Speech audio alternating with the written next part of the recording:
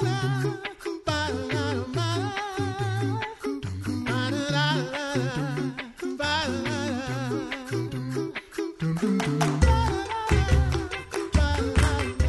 listening to the Coffee Hour. I'm Andy Bates. I'm Sarah Eggleseth. It's Epiphany. Yes, it is. Well, still for most of us. Well, some of us. Depends which lectionary this is you're true. in. Depends on which lectionary you're in and where you are, too.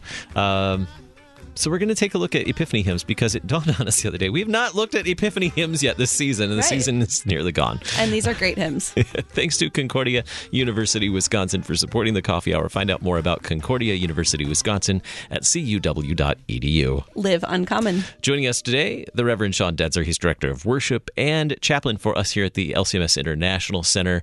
Thanks so much for joining us today. Glad to be here, guys. So Epiphany hymns. Epiphany. How would you sum up the season of Epiphany before we dig into the hymns? Season of Epiphany really depends on your lectionary. There's quite a big change in the 3-year compared to the 1-year. But the word Epiphany means a manifestation. It's the fact that we've just come off the incarnation of our Lord, the celebration of Christmas. Now we're talking about the fact that God has manifested himself in the Son of God. So we're definitely going to be thinking about Christ as both human and divine. So we're going to look at his the fact that he's showing by his miracles, by his presence among the people, that God has come to visit his people. So that's the manifestation.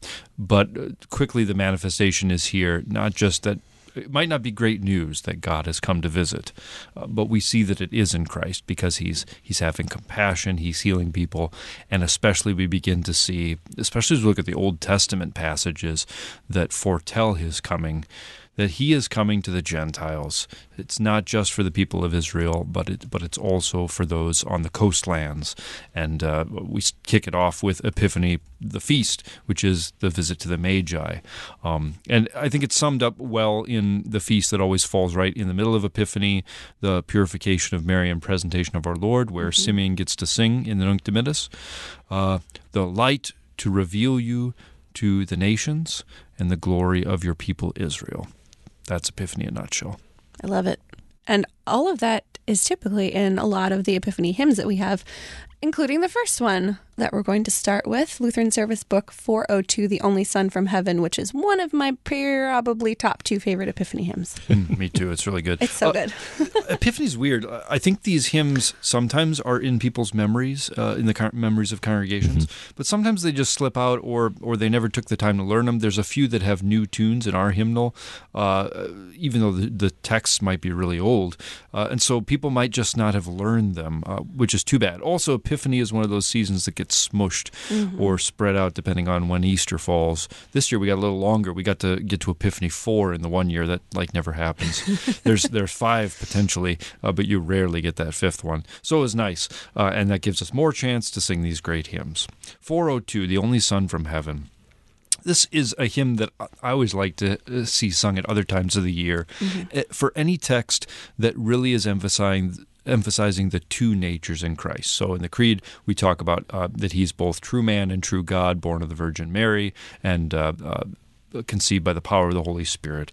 And that is at work here, to talk about that God's Son has come in human form, that he is the King, he is the Christ, he has come to vanquish death for us. And what does that mean then for our life? The hymn we have is a little truncated from its original form, which is sad always when we have to leave some stanzas out. The thing that's maybe most disappointing about this hymn, and notice it's still among our top favorites, so it's not very disappointing, but stanza 3 has just been weakened slightly in our English translation. It's fine. Our hearts awaken, Lord, to know and love you more. Fantastic.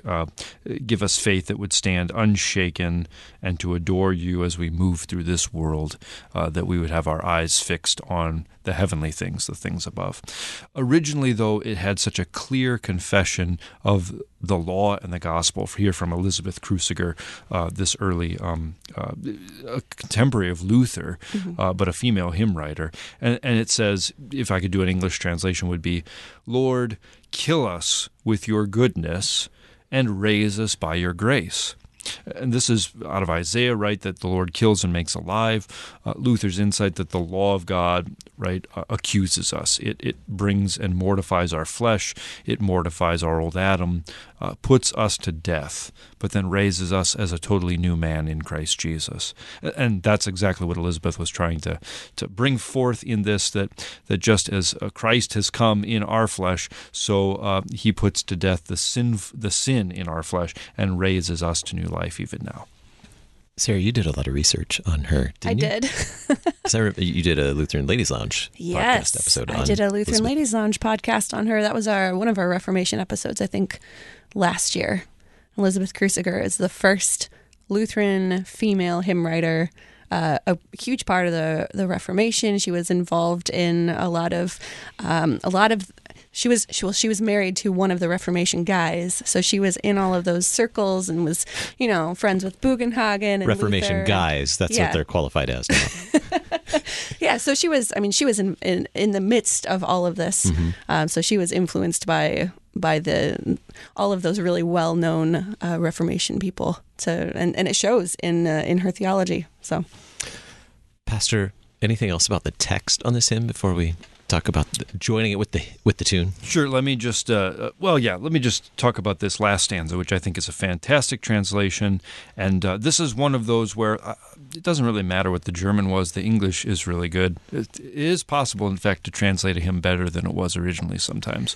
This might be it, right? So you get in the last stanza, hopefully we're all standing because it's a doxological stanza, but it says, "Before you mortals lowly cry, holy, holy, holy." And it's the habit of some of us to bow our heads already when we sing the Sanctus. That's kind of traditional in the divine service.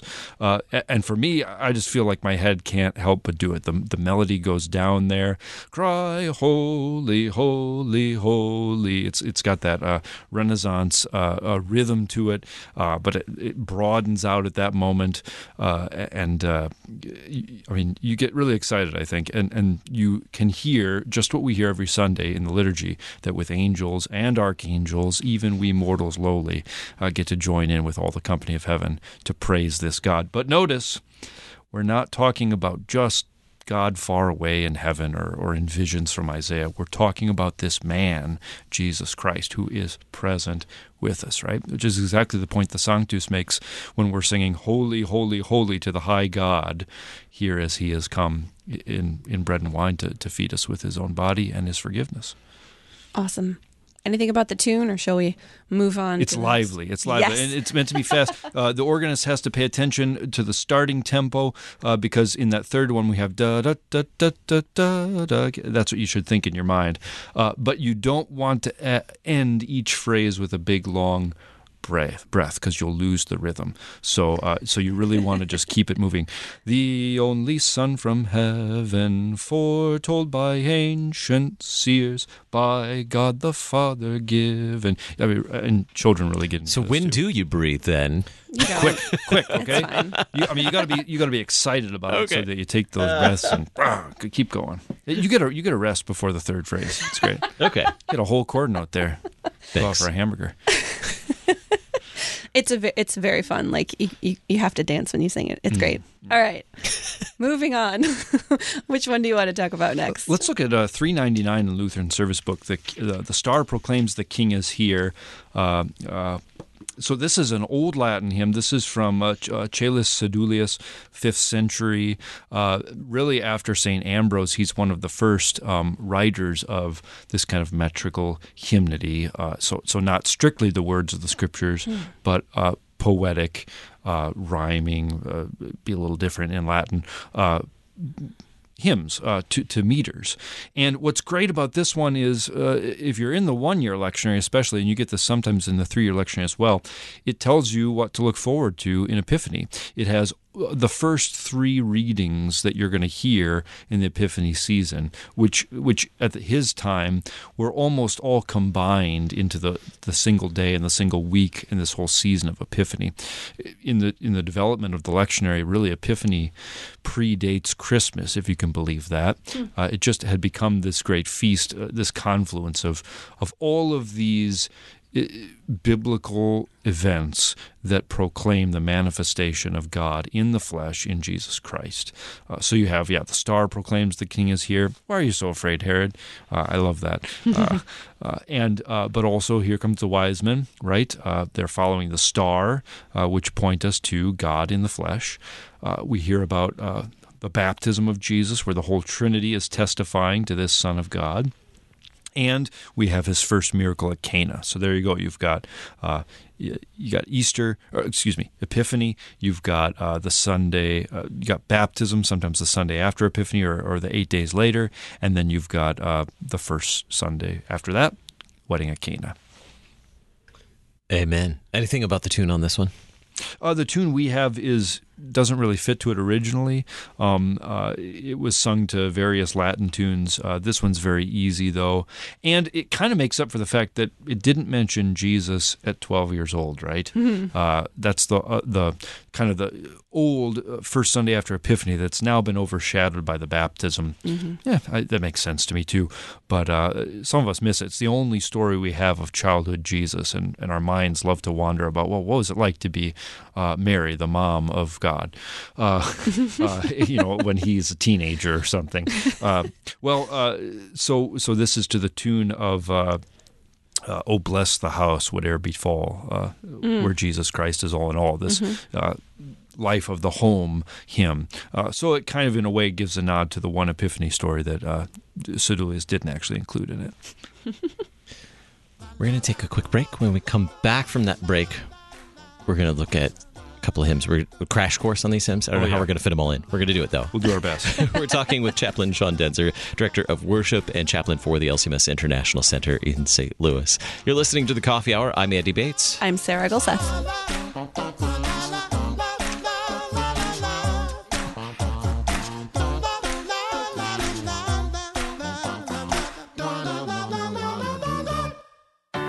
At Concordia University, Wisconsin, we believe you were created for a reason: to use your God-given gifts to help others, to live a life of self-sacrifice in a me-first world, to live a life that's uncommon. Whether you're taking one of 50-plus online programs or learning with us in person on the shores of Lake Michigan, you'll be equipped to make an uncommon impact. Learn more at cuw.edu. Concordia University, Wisconsin. Live uncommon.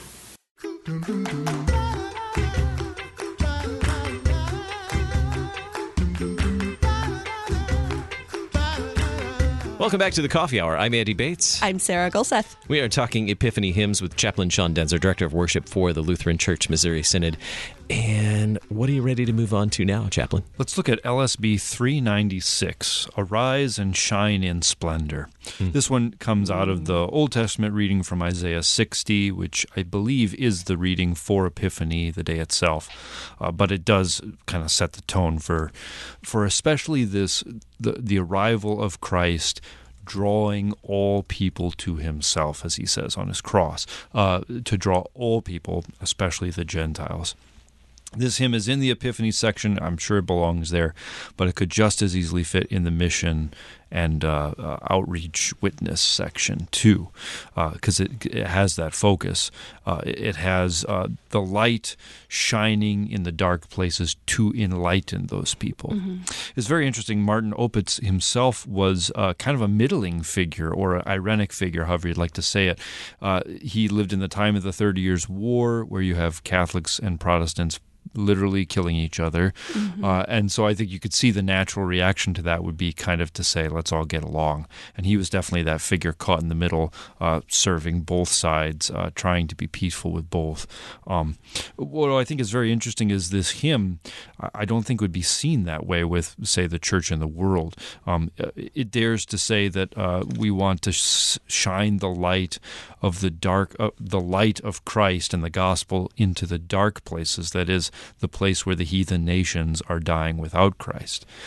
We've seen how the traditional prayer for the Jewish people, that they would recognize the glory, as Simeon said, their proper glory in Christ Jesus. That prayer has become unpopular in the last 100 years. And I think this hymn might be unpopular with a lot of people too as a result. We keep singing it, and I think we should, because it's acknowledging not that there's a bunch of really dumb people out there who aren't as smart as us, Americans, certainly not Americans, but not even us as Christians or Lutherans. It's to acknowledge what the Jews struggled themselves to believe, right? That it's what Peter says so perfectly in Acts 15, in his great moment, right, where he gets to say, we realize now that the Gentiles are going to be saved by faith in Jesus Christ, the very same way that we are, right? We've never been able to complete the law or something and to save ourselves in that way. No way. We need the light of Christ to dawn on us, and it has now. Therefore, we're delighted then to shine this light into all the other places so it may enlighten them, not because we've done something at all better than they have, but because we've received it, and they also are going to receive it. So the light shines in our darkness and overcomes our sin and death and brings us into forgiveness of sins in Christ Jesus and love for our neighbor. And all of this, that's the very same thing that shines also to the rest of the world. This one is the other of my top two favorite Epiphany hymns. So. It's got a great tune. This is one of the few tunes that actually comes from another, like outside the church and then comes in. Now, in the 16th century and the 15th century, that's a little bit different than our world maybe. But Heinrich Isaac originally wrote this melody as Innsbruck, I hate to leave you, talking about his old town, probably an old girl there that he didn't want to leave behind. I think so. And so it's interesting that it actually then gets used for this hymn. And at this point, only the musicologists know the other one. Everybody else knows this Lutheran hymn. So there you go. Yeah. Anything else on the text that you want to talk about? I don't know. I really like verse 5 talking about when from the realms of sadness these people come from near and far and they wake to see the morning star. I don't know. The imagery in this one I think is what really draws me in. Yeah, and this comes straight out of the Isaiah passage that Israel, of all people, is going to be, the nations are going to come to you, the prophet says. And you look at Israel's history and you say, why in the world do they want to do that, right? Not for their own sake, but for the sake of the Lord they worship, right? Think of Solomon and all these people coming to hear the wisdom. But the wisdom Solomon has to give is not just that he's a smart guy. It's the wisdom that comes from the Lord. It's the message of the gospel, right? And that's what the church has to be. We could do a lot of great things for the world, and we often do. But the most important thing we have to offer to anybody is Jesus Christ and the gospel, the forgiveness of sins. And if anybody's impressed with the church, oh, Lord, let it be for that. Yes. All right. What's up next? We're at 5 minutes.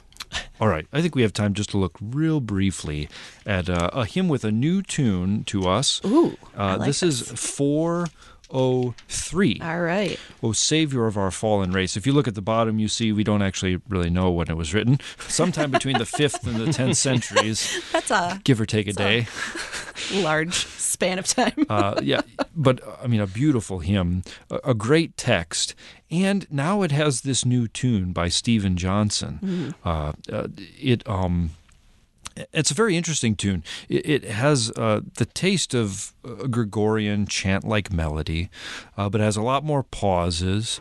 It ends on a strange note. It kind of feels like we're not finished yet, and that propels you then into the next stanza each time. But it's fantastic for us as Lutherans to see something written in here that we were accused at the time of the Reformation for being the ones to talk about the free forgiveness of sins and the gospel, and that this was some new teaching. Not at all.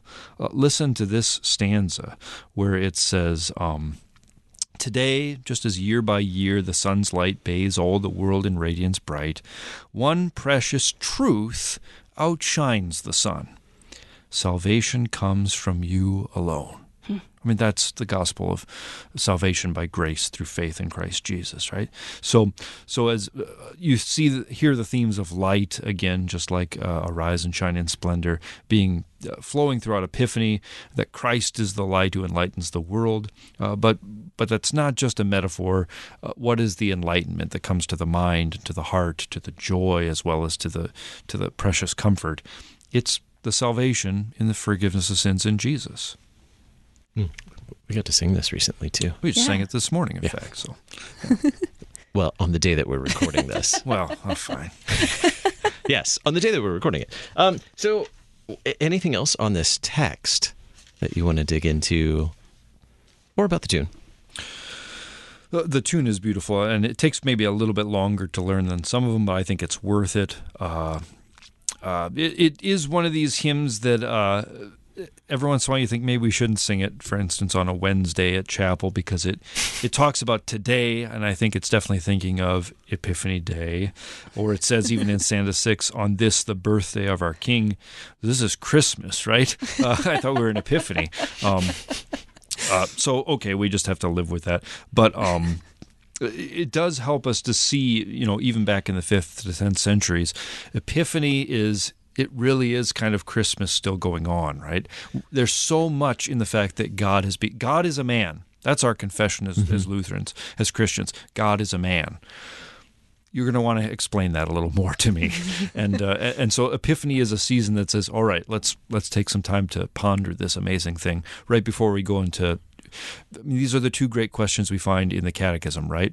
Who is the person of Jesus Christ? Who is he? And what has he done, right? Or Anselm asked these questions too, right? Why was it necessary for our God to become a man? Why was it necessary for our Savior to be God? And so this is what the church year does too, right? We're going to expound on the mystery of the Incarnation in Epiphany right after Christmas, and then we're going to go into Lent, and we're going to think about what our Lord has done as a man for us to save us. And I think perhaps we get hung up on calendars and dates maybe a little bit more than our brothers and sisters who've gone before us, especially during that whole medieval period. The whole time. Just a couple of years. We get hung up on dates and times. I think they viewed time a little bit differently, probably.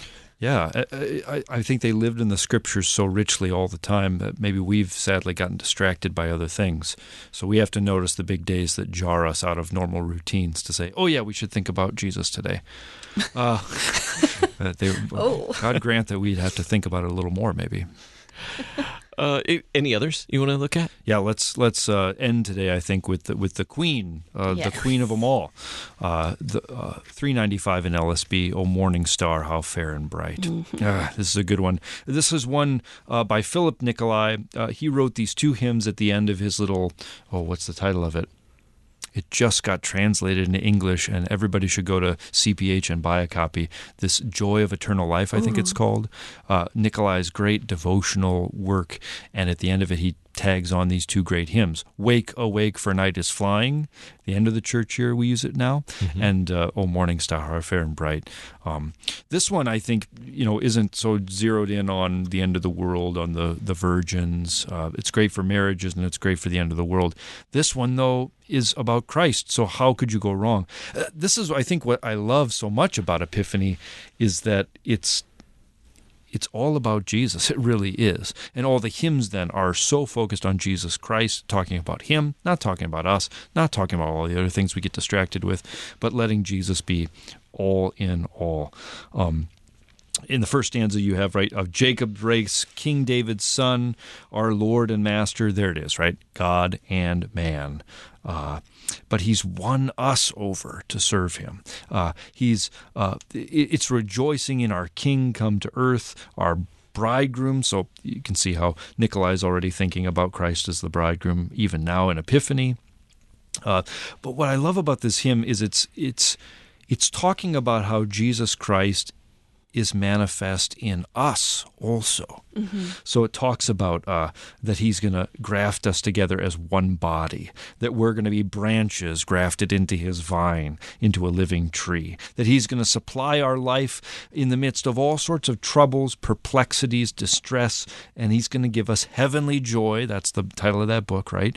That will bless us despite that. When he looks on us in love, when his word and spirit, that's always how the word comes with the Spirit of God, when his flesh and blood, I can't help but think of the Lord's Supper, refresh our souls with heavenly nourishment, he's our treasure through all life. it has this great stanza 4, right? You loved us when not yet begun was this old earth's foundation, not as opposed to young earth, by the way, just all the way back at the beginning of history.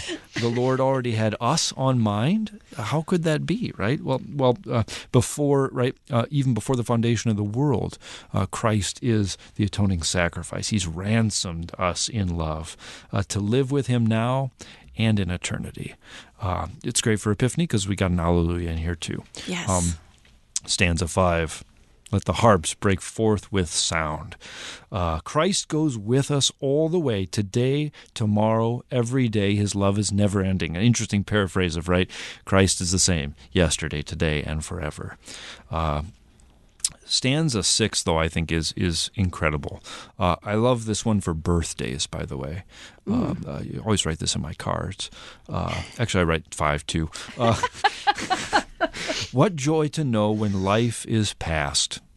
The Lord we love is the beginning and the end, the first and last.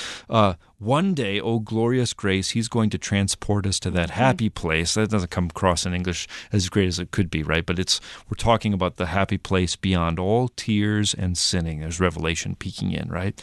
The resurrection. And I can't help but think of the end of this one Bach cantata where he sets just the last part. Amen, amen. Come, Lord Jesus, crown of gladness, we are yearning for the day of your returning. So Christ's manifestation in the flesh here is manifest in our faith, in our life, in our joy, and makes us all the more eager to have him face to face, right? We've been hearing about his great shining and his great presence among magi, among all these different people in every trouble, and healing them, comforting them, enlightening foolish people like you and me.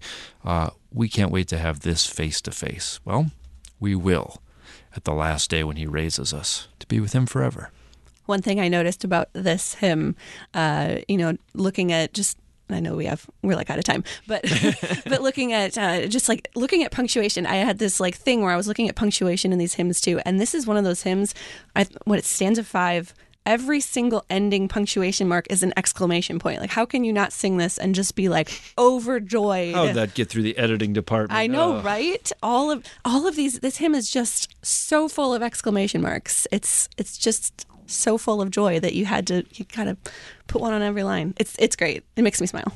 The exclamation marks mean you have to jump up and down? No? Yeah. So you can. Sing it more. Pastors, church musicians, look for more places to stick this in. You know it's a good one. You know It's one that applies all year round. So find places for it. Transfiguration. Sing it for birthdays. Yeah. Why not? Amen. The Reverend Sean Daenzer, Director of Worship and Chaplain for the Lutheran Church Missouri Synod International Center. Thanks so much for all these great Epiphany hymns. My joy. You've been listening to The Coffee Hour. I'm Andy Bates. I'm Sarah Golseth.